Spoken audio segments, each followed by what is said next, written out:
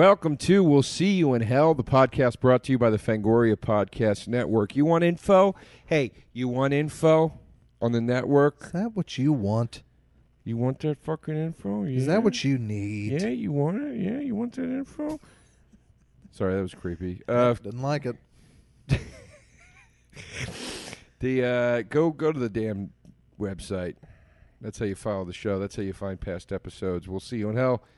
You visit Fangoria.com. Now on with the show. Pat, how are you? I'm all right, Joe. As I was saying before we started recording, I was just watching the third and final presidential debate. I'm sick to my stomach. I want to apologize to the women of America that this man is representing perhaps half of the nation. It's dark, man. He's a fucking sick man. Well, that being said, Pat, I have a cold. Yep. I didn't see the debate tonight because I was sleeping. Okay. So I am sick, but it sounds like you are sick and tired. You know, you're absolutely right, Joe. I'm sick and tired Of being sick and tired, frankly. No, it's a bad time, folks. You know it, I know it. So why can't we just talk about some movies and try to feel better? I'm going to break down what I've seen in the couple of weeks since we last spoke, Joe. Right. Well, tell me about it. Now, do you think we're going to get a Trump movie eventually? Oh, no question. Like a real one? Because they've done like Funny or Die. No question. I mean, his life story, I think, like very much like what they did with the OJ show, which I thought was so fantastic. I think would be an amazing thing. And now, who do you think David Schwimmer will play in the Trump one? Melania. He'll play Maloney? Yeah. Okay. Melania. That's my show. I thought you said Maloney, like he's going to play Christopher Maloney in the Trump movie, which I didn't know what the connection there would be. On the horror tack, Schwimmer, I think, is a fine enough actor, but in a way that never happened with me with like Julia Louis-Dreyfus or the Seinfeld people, even though I love that show much more. There's something about the Friends where when I see him, I'm just like, you're on this frothy little Friends show. They never. So when Schwimmer was in Apt Pupil, which is a fantastic movie, Stephen King adaptation. Who? I never saw Apt Pupil. Who was really? It's one of Stephen King's short stories, which I would think you would love. I know. I didn't have a high interest in it because it was just about the Nazi hiding in the neighborhood. There was no like monster element, so it didn't excite me that much. No, it's an extremely good movie. It's I don't doubt it. Plus, you got your Brad Renfro in there. Yeah, I think it was Bryan Singer's follow-up to Usual Suspects, actually. But it was. It's a very, very good movie, but Schwimmer plays the guidance counselor in it, and it's not a big part, but it was like during the height of Friends, and he shows up, and you're like, nope. I just saw him in, I just rewatched season 4 of Curb Your Enthusiasm. Yeah. And I enjoyed Schwimmer's performance in that, but never realized it was weird. I was watching it, and I was like, Jesus Christ, this guy's exceptionally good looking. Schwimmer? At that period, I mean, I haven't seen him lately. I'm sure he's still a handsome man, but he's a good-looking dude, man. You heard it here, folks. I wouldn't mind taking a schwim in that pool. What movies have you seen, Pat? Let's start. By the way, let's officially make this how we open the show. The movie recap. Sure. I'll tell you what I've seen. Speaking of Friends, Lisa Kudrow had a small and distracting, got to admit it, part in The Girl on the Train, which I saw. Distracting because it was Kudrow, or? Yeah, and Kudrow did differentiate herself because now I think of her more as Valerie Cherish from The Comeback, which I think is a genius show. I think Kudrow's a magnificent actress and deserves. I do as well. Way she more. was the funniest part of Neighbors, I think, by far. Romeo Michelle, I love. Well, yeah, she's great. She's great in The Opposite of Sex. Yeah, we're big fans over here. I'm a big Analyze This fan. Yeah, me too. Yeah, not Analyze That. But folks, she shows up in The Girl on the Train, and you're like, oh, it's Phoebe. And you're judging her on her looks because you can see her every night on television. It's there's something about people being on TV for that long where you feel like you're able to like judge them and be like, I know who you are, I know everything about you. I don't buy you. Well, I just said it inadvertently. Just said it about Schwimmer. Yeah, I was focused completely on what he looked like. Yeah, over everything else. Whereas Ben Stiller was on the same season, and I was just like, yeah, this is Ben Stiller doing a part. Like I wasn't thinking about Right. it, you know? It's not fair. She has a very Right. small part in The Girl on the Train. Girl on the Train, I did not read the book. I was very confused for 3/4 of the movie, but I was on board. My friend's wife is reading the book right now and Yeah. said that the book is utterly confusing and she doesn't know what's happening. Okay. Then the movie, I guess, was very faithful adaptation. But when they started explaining everything, I was both clear. I understood everything that was happening, which is rare for me. And I loved it. I thought it was great twists and turns. I was on board. So the movie, I'm going to give it a B. I thought it was a very good thriller. Not at a Gone Girl level. Certainly not at a Fatal Attraction or a Basic Instinct style level. But it was a fun movie. So you didn't see any clam in this picture. No, you did see a little bit of clam. You did? Whose? I honestly, I tried to talk to my girlfriend about the movie, and I found you almost can't say anything about it. Because as soon as you Okay. start talking, like, well, this guy, his relationship to her, you've ruined the movie. A lot of tabloid heat on Jolie right now. Well, she divorced Brad Pitt. I know, but all the tabloids are saying that she's slandering him, so to speak. She's making up stories, but who the hell knows? I mean, I had always heard he had a big weed problem, and him and Clooney, that sort of Rat Pack drinking. Folks, it might be fun on the set of Ocean's 13, but when you bring it home, when you got 12 kids in the mix, it's a dangerous combination. What do you think it's going to be like on the set of that Ocean's 8? I don't know. I love all three of the Ocean's movies, even the much maligned 12, because while that twist was stupid, I admire that they went for it. I've only seen 11 and 13. Excuse Really? me. I never saw 12. I loved I thought Pacino was great. Pacino? I thought Pacino was great in 13. Bogosian and Pacino, or not Yeah. Bogosian, Gould, excuse me, and Pacino. Gould, right? Yeah, I mean, were both Ocean's great. 11, the original, I think is a modern classic. Yeah, it's a lot of fun. Yeah. And this is why one of the you mentioned Trump and how poorly women are treated these days. Yeah, Or I shouldn't say these days. I should say how shameful it is that in this modern of a society, this is still a thing yeah. that's happening. But I mean, you see it too with these movies. It's like, can the women just have their own movie? Yeah. Like the Yeah. big franchise they get is like just the it's not even a remake of the remake Yeah. of the all men, and it's like the Most Man thing, Yeah. the Rat Pack, and then it's the modern Rat Pack redoing it. Then they give it to women, and it's just not even a remake of that. They're like, no, we're just going to do 3 prequels. It'll be 8, 9, and 10 now. Yeah. And it's like, And same with Ghostbusters. You have one of the most beloved comedies ever. People firmly entrenched in these roles, and then, now we'll just do it with women. Why not come up with an original thing for women, which they did, and they have done before. I think Romeo and Michelle is a great example of a woman-driven comedy that felt very new. Very funny movie. Bridesmaids, of course, everyone always cites, but you can't really underestimate what that movie did. 9 to 5. Why look, if you're going 9 to to remake 5. a movie for women, Yeah. if you're going to force unfairly female actors to be in To be men. remakes, Yeah. at least remake 9 to 5 and Yeah. stuff like that. Like, why are you making them do men movies? Yeah. That I feel like that's disrespectful. I don't know. It bugs me. Anyway, go ahead. I just saw Dolly Parton at the Hollywood Bowl. Hell of a show. I heard she put on a great show. It was like 2 hours, amazing musical performances, and then an hour of like great hee-haw style stand-up. She did stand up. She tells so many fucking jokes. So many jokes. And they're all funny. It's like, Rickles style. Very old school. Now and tell shit. me, where in the set does 9 to 5 come? It was the closer. But she'll tell a And story. is the place just going berserk? Of course. She told stories about being on the set of 9 to 5. She told a very funny story about the set of Best Little Whorehouse in Texas. She's making out with Burt Reynolds, and she's like, and I don't know if Burt would appreciate me saying this, but he was starting to go real gray at this point. So before every take, he'd smear a bunch of black dye into his mustache and his beard and his hair. So I go in for the closing scene of the movie to make out with Burt, and when I pulled away, I had black all over my face. Crowd goes insane. It's kind of a funny story. All right.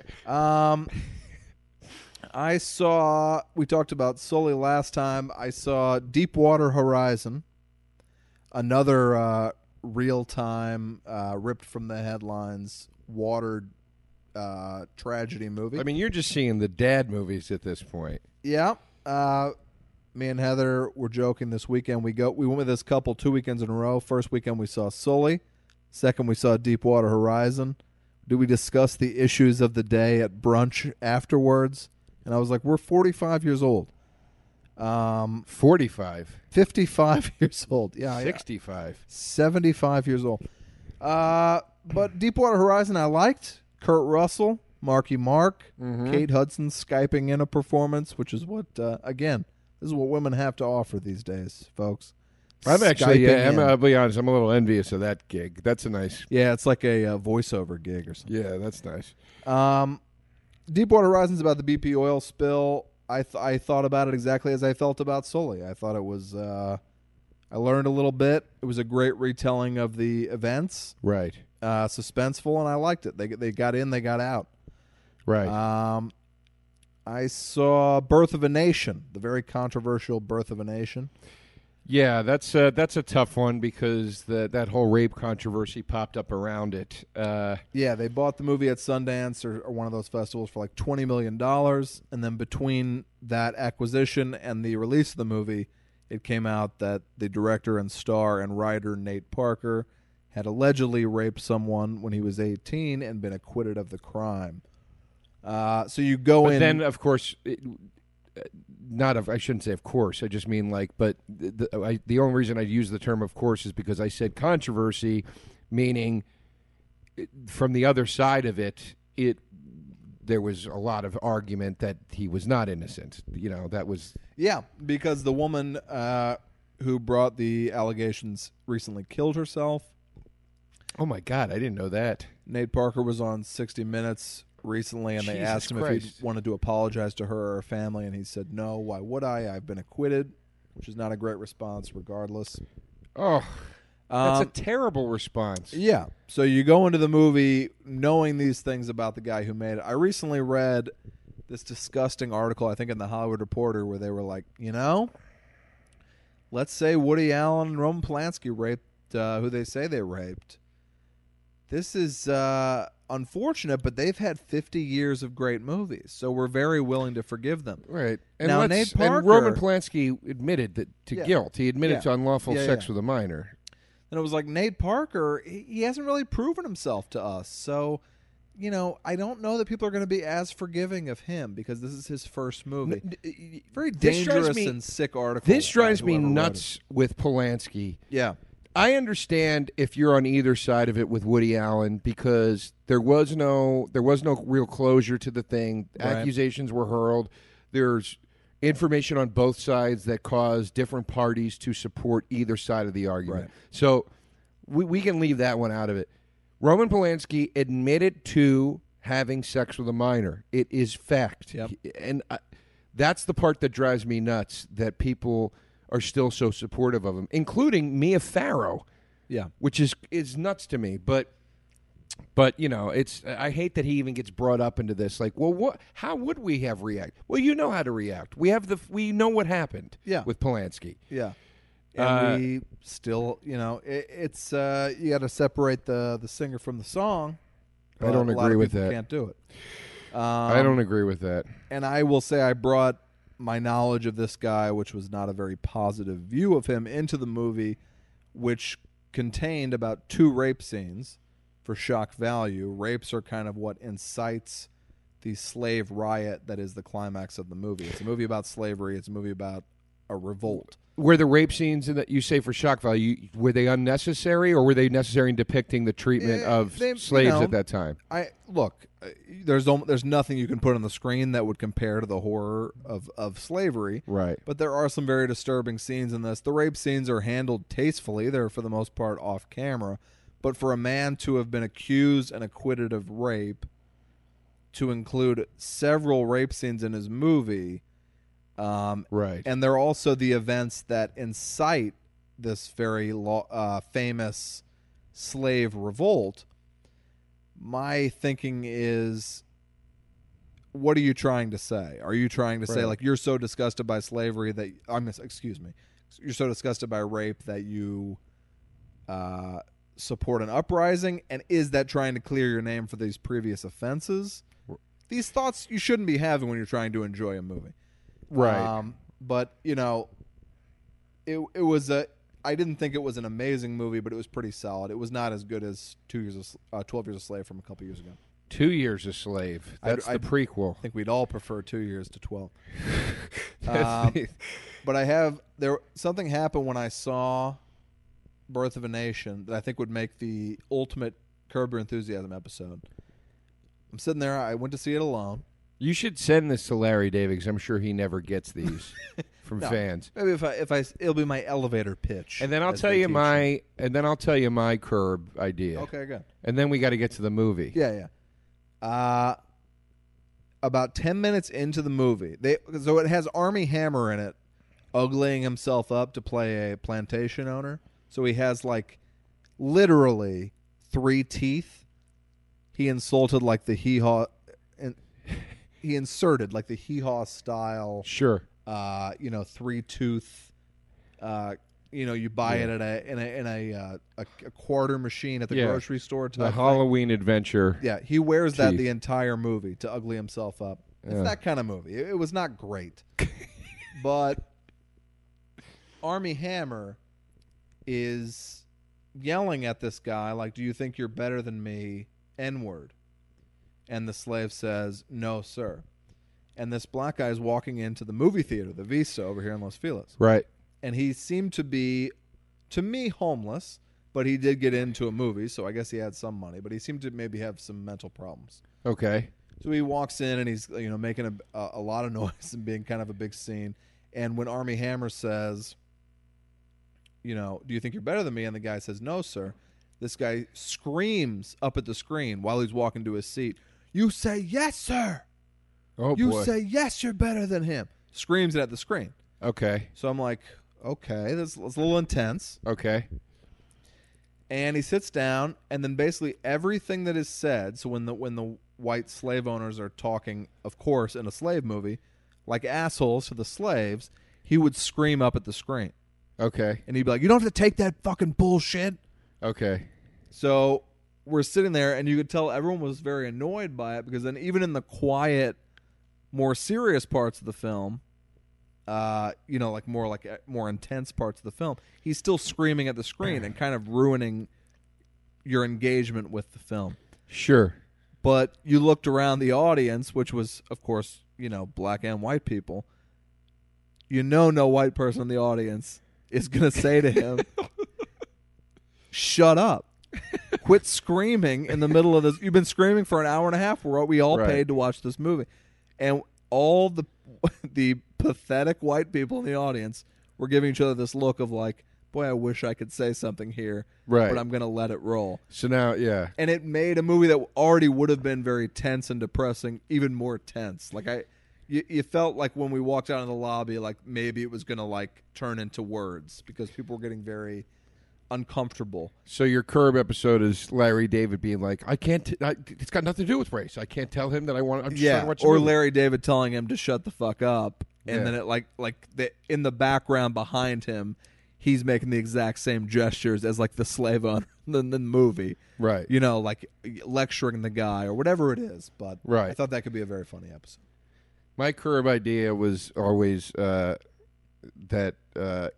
he's at a restaurant and he's having a discussion with his manager, Jeff Green, Yep. and the waitress comes over like waitresses do, and waiters, not being sexist, wait people do, Wait and staff. interrupts the conversation. "Hi, welcome to such and such. What can I get for you today?" And she walks away, and then she comes back again 2 minutes later. "Here are your drinks." Walks away, comes back 2 minutes later. "Have you decided yet?" Walks away. He's like, it's very rude, Trying to have a conversation. She keeps interrupting. Of course, his manager's like, "You're crazy. She's trying to. It's called good service. What are you talking about?" He's like, they should say, "Excuse me. Are you ready to speak to me?" It's very rude. She comes back another time. He puts up his finger. He's like, I just would like you to wait for a moment." She, of course, gets very mad. Then he's got to pay the bill. He can't find her. Goes to the wait station, says, I need to pay my bill. She goes, can you just give me a minute? He has a meltdown. I like Oh, it. when you need a minute, it's fine. But when I Right. need a minute, it's not okay. Right. And then you just go from there. Well, At the end, it's something. let's go after Brentwood and accost Larry David and pitch him these ideas. All right. I also saw, I'm not done. Oh, I forgot. I saw my favorite movie of the year, Manchester by the Sea. It comes out around Thanksgiving, I believe. I saw like an Oscar type screening for it. But it's Casey Affleck, Michelle Williams, directed by Kenneth Lonergan, written by Kenneth Lonergan, who did You Can Count on Me, which is one of the all-time great Wonderful film. movies. Mark Ruffalo, Laura Linney. And he also did Margaret, which is a very interesting movie, but, maybe not as great as some said. This is his best movie, Manchester by the Sea. This thing, don't watch the preview, don't read anything about it. It just it was a very emotionally taxing, difficult movie, incredibly well written, very funny. Casey Affleck was incredible in it. I don't know what to tell you. It's the best movie of the year. You should go telling see us. it. Just go see Go it. see it. It was an incredible movie. Okay. Just like a movie about such explosive emotional things handled in a way that never gives in to the sappy emotionality. Sure. It was amazing. I loved it. Sure. And my second favorite movie of the year, I just saw American Honey. I walked in knowing nothing. It was 3 hours long, which I was certainly not aware of. It seemed to be kind of improvised. It's Shia LaBeouf. I should have hated it. Shia LaBeouf and then this kind of nobody actress that no one has ever heard of. And basically they go across the country selling magazine subscriptions. And it's 3 hours long. And I know that doesn't sound good. Sort of like a Glengarry Glen Ross kind of thing. No, well, yeah, it was like Glengarry Glen Ross meets Larry Clark, like Kids or Bully Yeah. or something. It's about kind of, pardon the term, white trash kids.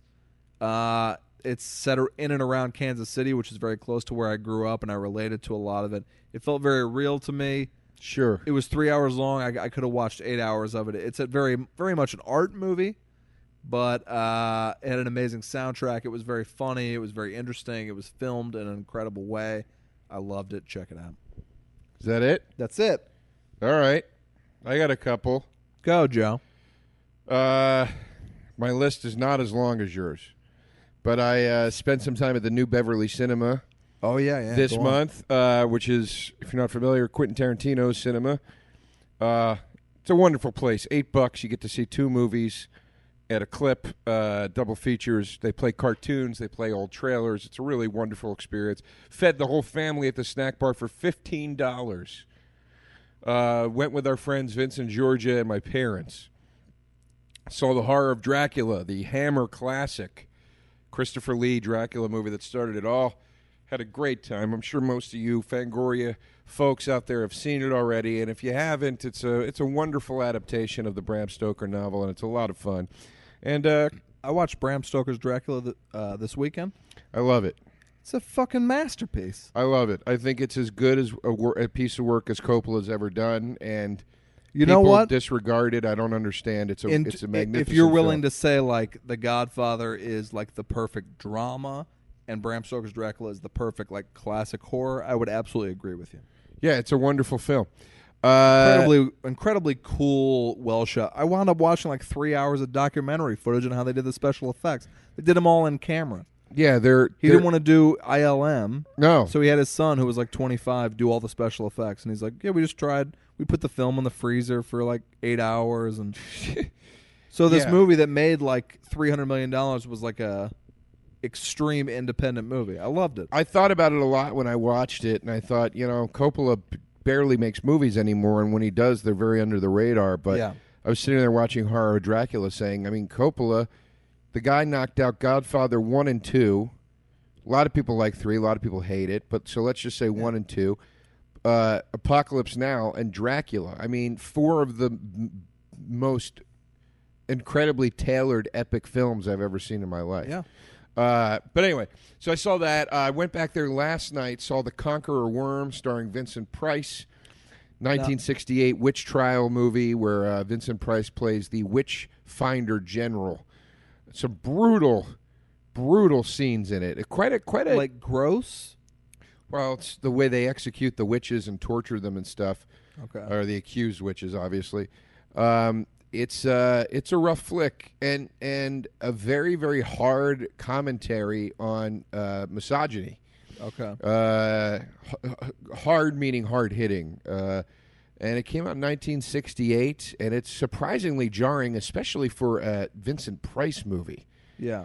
But a film worth seeing, and I think the commentary is quite interesting.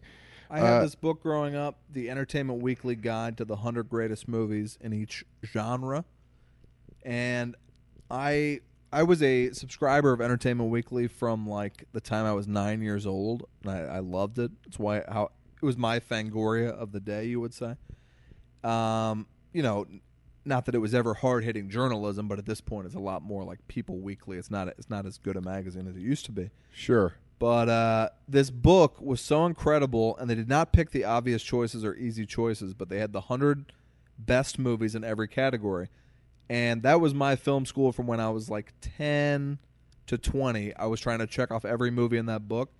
And one of the only ones I didn't get to because I couldn't find it. And I was so much of a dork. I used to travel from city to city, go to the Blockbuster, the Hollywood Video, the mom and pop, trying to find these movies, which was a lot of the fun of being into movies at that time, which now you don't have anymore. Unfortunately, I'm going to sound even older. Sure. But one of the only ones I could never find was The Conqueror Worm. And then you and Vince said you saw that last night, and I was like, fuck, because I always wanted to see it.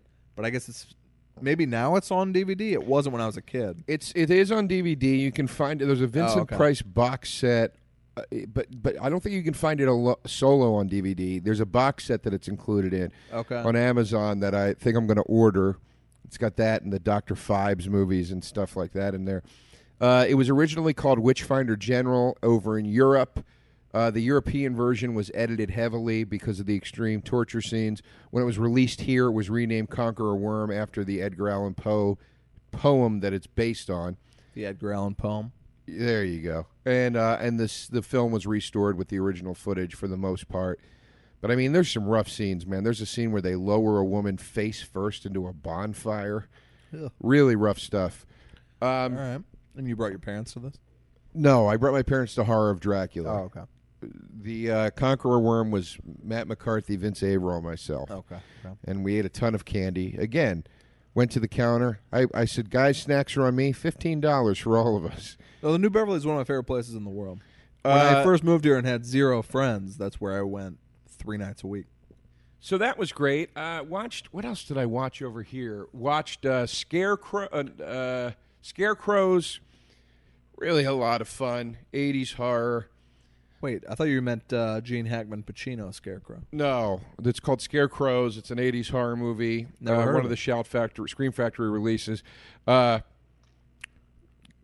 botched heist goes wrong. They land in a field. The scarecrows come to life and start killing people. Okay. A lot of fun. A lot of gore. A lot of really fun, gruesome stuff. Life Force. Tobe Hooper's Life Force. I ordered it. Never seen it. It is, in my opinion, a fucking masterpiece. I can't wait. I've heard so much about it. And there's a tremendous amount of nudity. Am I right? There is a lot of nudity, but it's not sexual nudity. But Dan O'Bannon, who wrote Return of the Living Dead and who co-wrote, I think he co-wrote the original Alien. Yeah, he did. He either co-wrote or wrote the film. It's directed by Tobe Hooper, was put out by Cannon Pictures. It's probably one of the only movies from the Cannon catalog that you can look at and say, no, like without any kitschy irony, this is actually a really good movie. It's just magnificent. It's just the effects are insane. I got it coming this week. I ordered so many of these Scream Factory Blu-rays, and I'm going to email them tomorrow and try to get them as a sponsor on the show. We should. So both of those were out of Scream Factory's library with the re-releases. Scream Factory has, and they have a sale going on right now, actually. But these things are the best. Like I'd never seen The Howling, and I watched The Howling the other night, which is, not as great as I have been led to believe, but I liked it quite a bit. And I wound up watching like this 90-minute documentary on the making of The Howling that I liked more than the movie. I think Shout Factory does an incredible job. I'm very excited to watch this new print of The Thing I just got and this new print of Carrie I just got.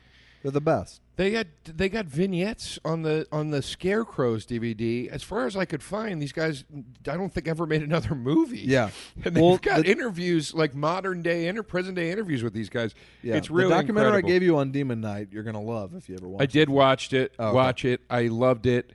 You can have that Blu-ray back. I enjoyed it quite a bit.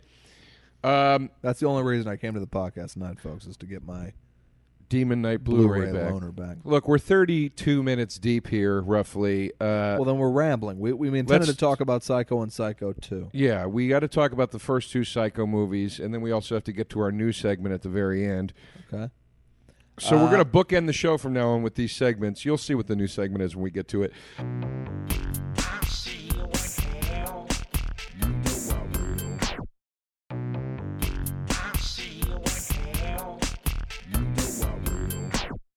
Psycho 2. The reason we're talking about Psycho 1 and Psycho 2 is because last night Vince and I hit a bar after the movie, and we texted you and said, come meet us. And you said, I'm high, and I'm watching Psycho 2. Yeah. And I thought, and nobody pressured me to come out because they must have known Psycho 2 is the shit. It's awesome. I had never seen it. I own in a DVD box set I got on Amazon for $5, by the way. Psycho 2, 3, and 4. I have it myself. So I'm excited to watch 3 and 4 also, but Psycho, of course, I've seen 50 times. I went to film school. You wind up watching it in every class. It's an incredible movie. Psycho 2, all I had ever heard about it was that Quentin Tarantino liked it more than the original Psycho. And, of course, that made me curious, but I was kind of like, he always says crazy stuff like that. I didn't like it more than the original Psycho, of course, but in terms of a horror movie sequel, I think it's one of the all-time great horror movie sequels. I would agree. Especially to step up to a classic like that. This is like an original story, but very heavily influenced by the original. And it was so fucking fun and funny. Anthony Perkins was awesome. Loja was awesome. Meg Tilly was awesome. I think it's insanely underrated. And I saw that it did very well at the box office. But it's not a movie you ever hear about as being any good. Well, let's talk first about Psycho 1. Let's do it.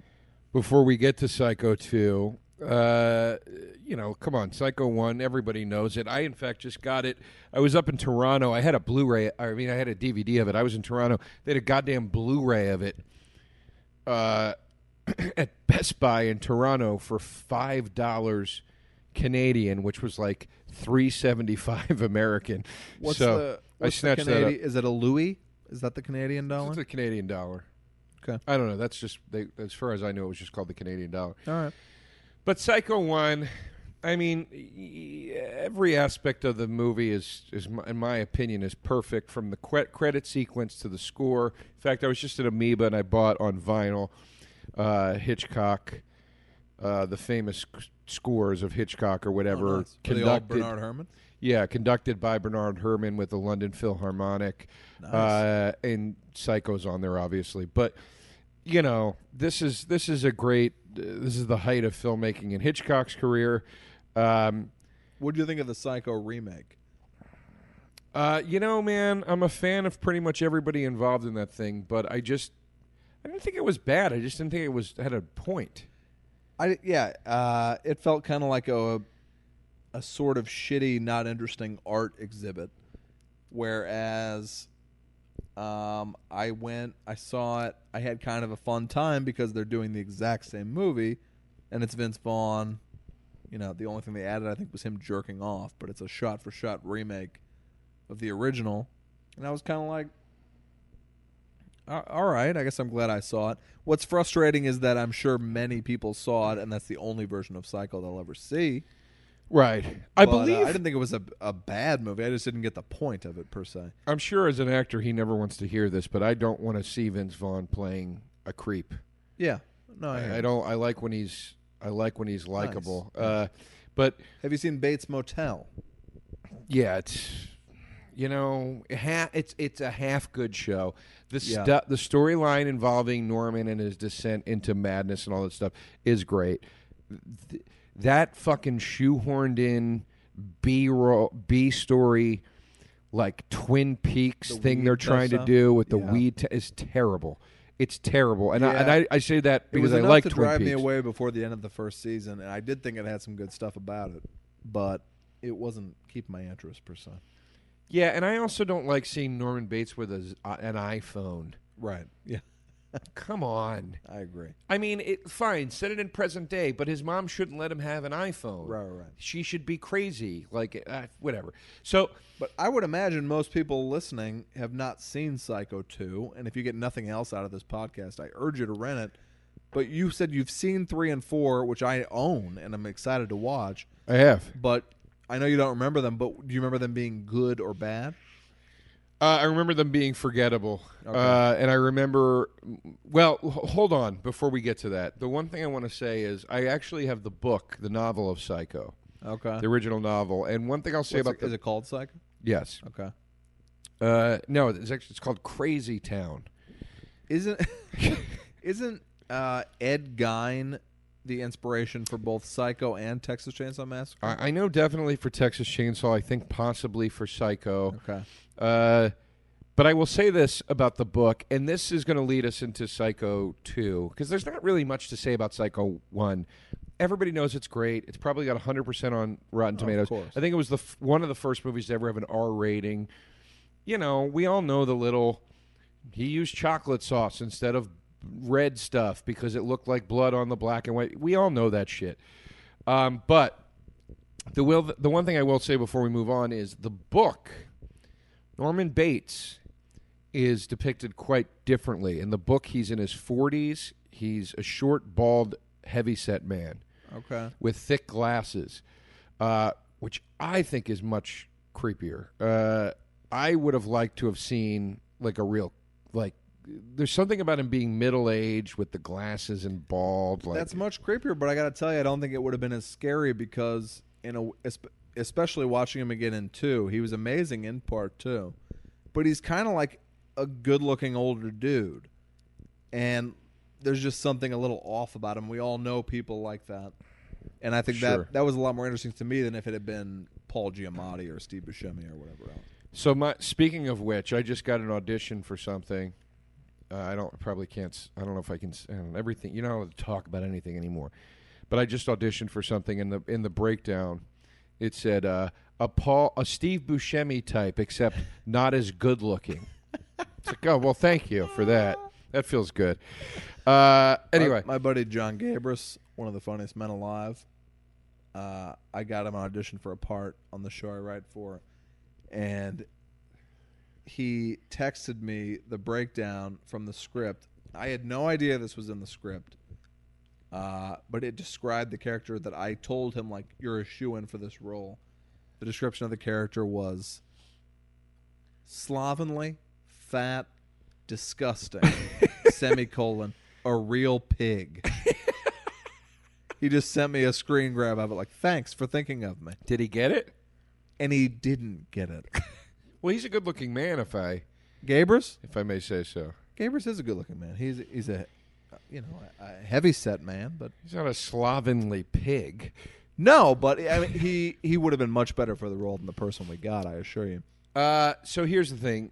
So Psycho 1 is it's slightly different in the book, the story, but it's fairly accurate.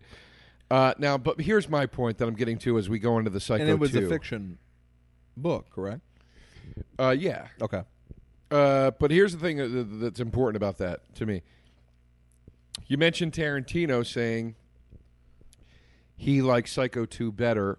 Now, he might just like Psycho 2 better. My theory on that is he's looking at this as most people would argue, but part 1 is based on the book, and the book this and the book that. I think his argument might be, yeah, but part 1 actually took a lot of liberties from the book.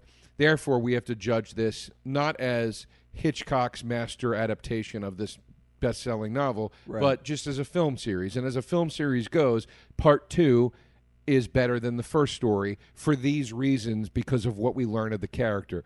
And one of the first things you notice in part 2, and some people mentioned this on our online questions tonight that they're sending in, is that Norman Bates returns some 10 or 15 years later, whatever it is, 20 years later, and he's quite sympathetic. You feel sorry for him. Yeah, I did. You don't feel like this is a terrible man who did terrible things. You feel like this is a disturbed man who was abused, Yeah. who was out of his mind, and has gone through rehabilitation and is really trying his best to be normal now.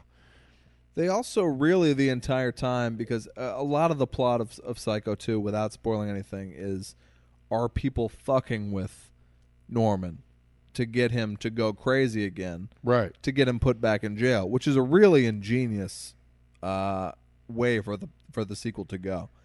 So you never really know what's real, what isn't, and like it's the kind of movie where my girlfriend was like walking from our kind of like study room to bed, and just kind of overheard something and wound up watching the last like hour and a half of the movie. It's like there's something about it. It's shot in a very, it's not Hitchcock, but it's shot in a very cool way, and the story is fucking awesome and really kind of should be a lesson to a lot of horror sequels that suck so hard. Right. Because it has so much respect for the original, but is also kind of ballsy enough to go the opposite way of this classic movie and just create some really crazy shit of its own. And speaking of horror sequels hitting it out of the park, just a brief side note, Ouija, Origin of Evil, which is the new Ouija board movie, Great reviews. 90% on Rotten Tomatoes. I didn't even see the original, but Ouija 2 looks terrifying to me. Yeah, so and then the reviews I read said just that. This is how you make a sequel. It righted all the wrongs of the first one, yada, yada, yada. Okay. Here's the synopsis of Psycho 2, in case you haven't seen it. 2 decades after the original murders at the Bates Motel, Norman Bates completes his treatment at a mental institution, returns home, and he finds that his hotel is run down under the management of Warren Toomey, played by Dennis Franz, who's always enjoyable. Mm-hmm. Despite a new friendship with waitress, played by Meg Tilly, and a job bussing tables at a diner, Norman begins to hear the voices once again. No matter how hard he tries, Norman cannot keep Mother from returning and coaxing him to unleash the homicidal maniac within. So that's basically the idea of the movie. And as Pat said, it's one of these things like the town doesn't want him around. They all hate him. So are they fucking with him, or is he really hearing these things? And it sort of unfolds from there. The movie kept me guessing till just about the very end. Yeah, me too. It is well shot. It was shot by Richard Franklin. It looked really great for, like, when I looked it up, it was 1981. I was like, yeah, that's a pretty awesome looking movie for that time. They got the original sets. Richard Franklin also he's done a bunch of movies, but he also did the movie Patrick, which is the mental telepathy horror movie from 1978. They remade it later in the 2002 or something like that, but the original Patrick is wonderful. And again, I love the title. Noted as by Tarantino as one of his favorite films. Mm-hmm. But I truly do think that look, what Psycho 2 would have been at the hands of most people was a killer on the rampage. More deaths and put them over the top and whatever. And more blood, and he's on the loose, and he breaks out of the asylum. And instead, they did this really earnest character study about a guy desperately trying to get his life back on track. Right. And what's stronger, his will to live a normal life or these demons he has inside of him? Yeah, and then the really cool thing is that it does all that, but there are also really cool kills in it. Yes. Like, when the violence started happening, I was kind of like, oh, like I thought this was kind of a very classy, well done continuation, but then when it comes down to the kills, they're kind of beating the Friday the 13th crowd at their own game. Yes. They had some really awesome kills in there too. Now, it was also written by Tom Holland, who Child's Play, Fright Night, Wrote and directed Fright Night. Wrote and directed Child's Play. Yes. Wrote and directed Thinner. Yeah, which we've done on talked here. about on this show. Has a writing credit on the Fright Night remake. I don't know if that's just for characters, Yeah. or not. No, he wrote the story. Well, I guess it's the same story as the original. And Tom is a friend of horror podcasts all around. Many of my friends that do horror podcasts, he's guested on him. We've never had him on here because we don't usually have guests, but I've had some correspondence with him on Twitter, and I'm a big fan of the guy. Yeah. So yet another cool reason that Psycho 2 is a cool movie. You mentioned already Robert Loggia's in it. Love Loggia. I love Loggia too. Feach LaManna from The Sopranos, which Joe inexplicably hates. He plays Feach LaManna. Feach LaManna, yeah. That's his name in it? Yeah. Feach LaManna? Yes, is a great part for him. It's a wild name. No, I was actually blown away by Psycho 2. I was very, very, very pleased by it. I'm excited about watching 3 and 4. I think 4 was a Showtime movie. 3 was a theatrical release. And the reviews kind of get worse with each. But they brought back the original writer of Psycho for the 4th one. Whatever that does for you. Yeah. Now I will say this: the Psycho 4 I remember liking more. The reason I don't really remember 3 and 4 is because they were not as riveting and more forgettable than the first two. Right. 3 I remember. And 4 apparently was like I'm pretending that 2 and 3 don't exist. The writer was like, I saw those, I thought they were shit, so I'm not doing anything with it. It kind of did skip it. Yeah. The thing I didn't. Okay, here's the cool aspects of 4.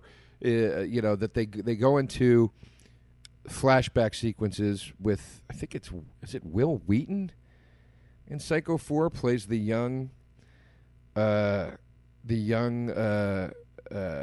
Norman Bates. I mean, it'd be good casting if it was. I think it is Will Wheaton. Hold on a second. Let me look this up. So those aspects of it I thought were cool. I like that they were showing you some backstory. No, Henry Thomas. That's right, from E.T. Okay. CCH Pounder is in it. Of Demon Knight and the Shield. Yeah. Olivia Hussey plays Norma Bates. Right. 4, I liked the backstory aspects of it. I didn't like the there was the whole modern story part was that Norman is now living like a sort of normal life, and he's married, but he's somehow hidden his past Okay. from his wife, and he's like about to host a dinner party or something, and he calls into talk radio, and he's like, I think I might do it again. It's Okay. a campier take on it, Right. It's like, oh, he's back, and he's up to no good. I personally wasn't buying that he was living in this like $350,000 suburban home, Sure. just kind of with with a flair for the artisan foods or whatever, Yeah. But it's not bad. It was better than 3. 3, I honestly I don't remember 3 at all, and I did watch it fairly recently, but I can't remember it. Did you know Anthony Perkins died of AIDS? I did know that. Unfortunate. I did only know that. 60 years old. I watched the Tab Hunter documentary, and he dated Anthony Perkins for a bit. Yeah, I mean, we, Heather loved Psycho 2 last night as well, and we wound up doing a Wikipedia on him. It seemed like he lived a gay life for a while, then married a woman for like 10, 15 years.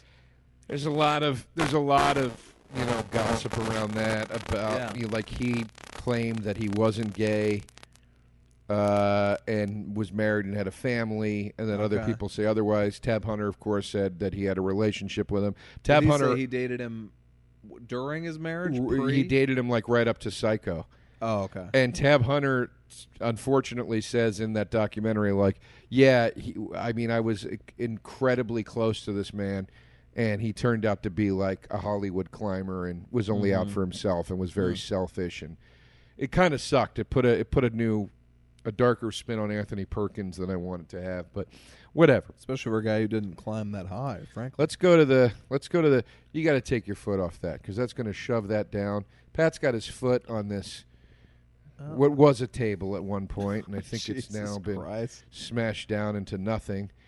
I'm sorry, but I couldn't focus. I couldn't focus. I get it. I'm just destroying Joe's home. Let's go into the fan feed, the questions here.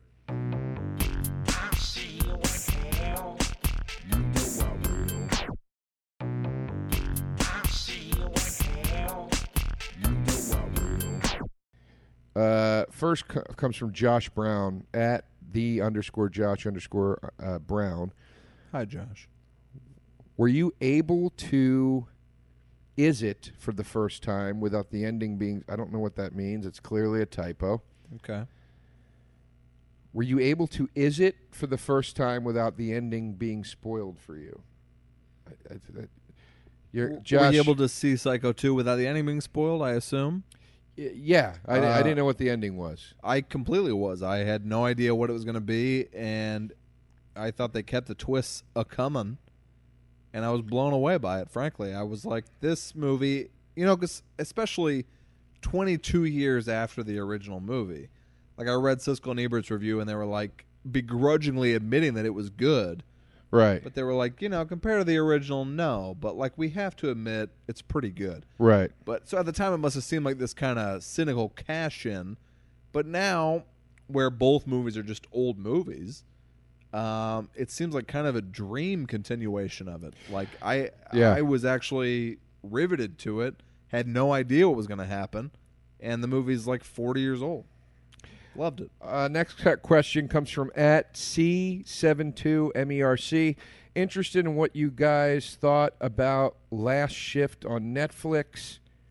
If you guys care to review it. Well, possibly another time. I did watch it based on your... What's Last Shift? I think this guy recommended this to us. Somebody recommended that we watch Last Shift on Netflix. I think it was him. I watched it. I found it disappointing. I thought it had its moments. I thought it started with a lot of promise and then got... kind of got away from itself a bit, but it wasn't bad. But I haven't seen it. Possibly on a future episode we will review it if Pat watches it. Gibbon Wizard writes to us, what's your favorite Hitchcock film? I'm going to go with Rope. Wow, Rope, okay. Rope is a masterpiece. I love Rope. My favorite Hitchcock movie by far is Notorious! ! Which is one of my favorite movies ever made. And that's the movie about B.I.G., right? The rapper. Yeah, exactly. I didn't know Hitchcock did that. That's amazing. No, Notorious is obviously a classic, but is strangely not often mentioned among his best. It's Cary Grant and Ingrid Bergman, and it's kind of a Nazi romance thriller. To me, it's his best movie. I think it's one of the best movies ever made. My follow-up would be Rear Window, and then maybe Vertigo, Psycho. Rob Lorick writes in. How are you doing, buddy? Rob also often writes to us. Thank you, Rob. Two thoughts he has on part 1 and 2, and two thoughts that are echoing some things we've already said on here tonight. But Norman at the start of Psycho 2, you know what Norman is at the start of Psycho 2. Perkins still gets you to sympathize with him. Great performance. That is true, and that is what sells the movie. Absolutely. And then also about part 1, the degree to which Bernard Herrmann's score elevated the horror is rivaled only by John Carpenter's score for Halloween. I agree, and I would also put the Ennio Morricone Exorcist score right there with it. Let's see. Here we go. Brian Jepson writes. Brian Ray Jepson? No Ray, just a Brian Jepson. No relation to Carly Ray? Not that I know of. All right. This is very interesting. Christopher Walken was considered for Norman Bates for Psycho 2. Yeah, apparently I read the Wikipedia on it, and Anthony Perkins passed on Psycho 2. He was like, no, why would we do this again? And they're like, okay, we're going to recast it.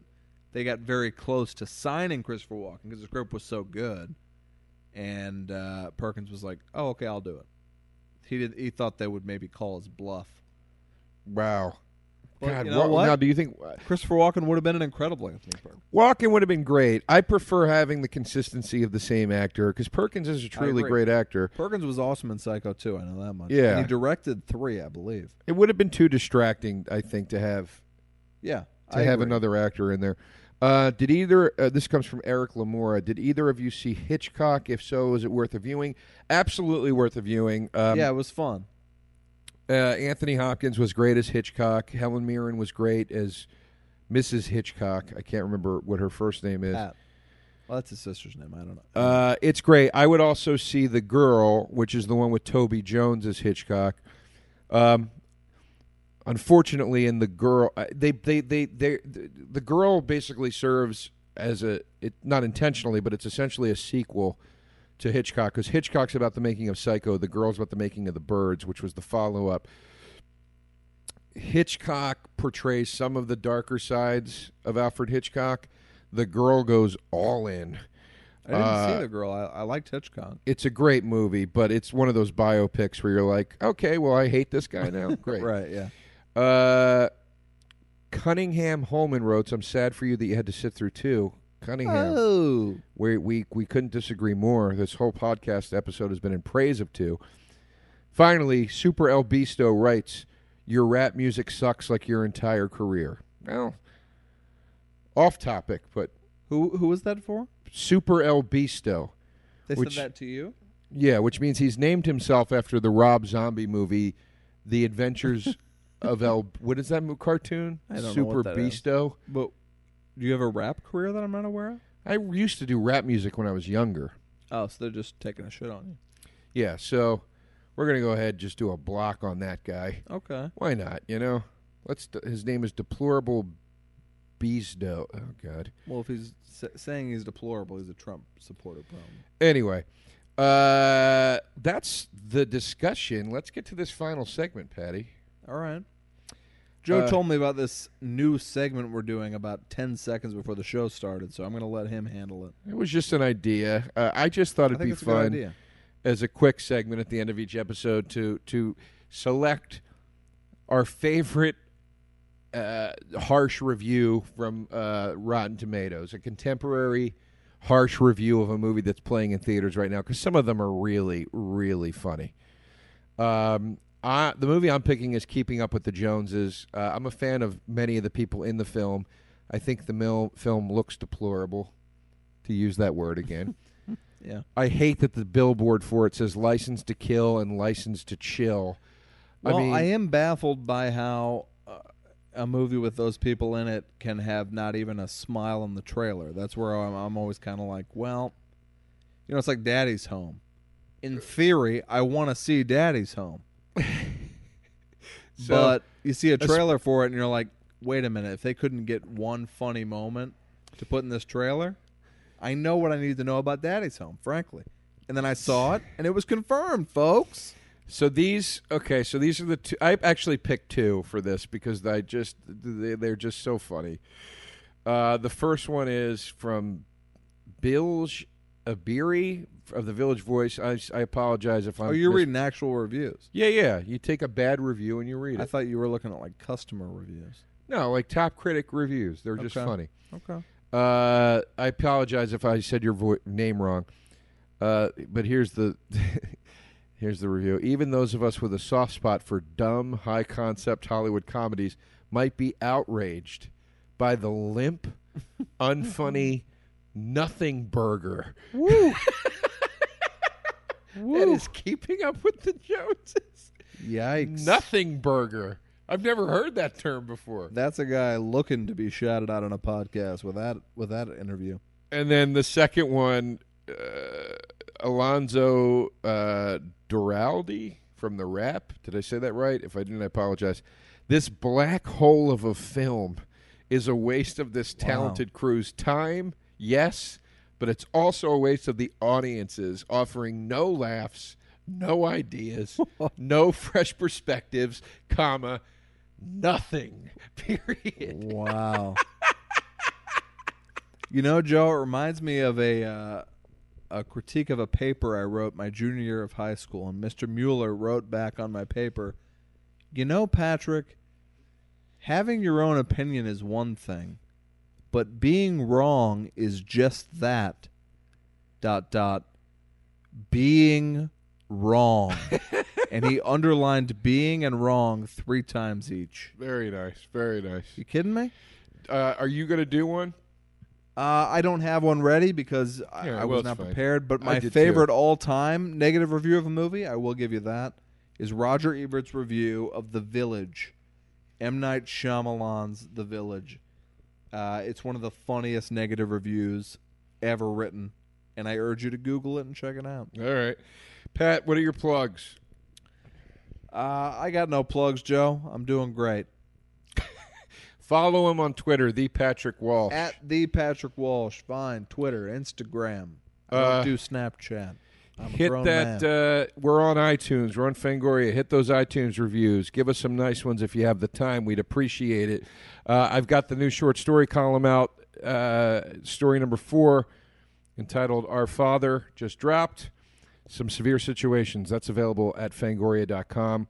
I'll be at the Galway Comedy Festival in Ireland Halloween weekend, where we will be doing a live recording of We'll See You in Hell. Unfortunately, Pat won't be with me, but we've got Mr. Tom Rhodes sitting in as co-host I don't for even know who that is. for that day. He's a legendary comedian. All right. He's a wonderful man.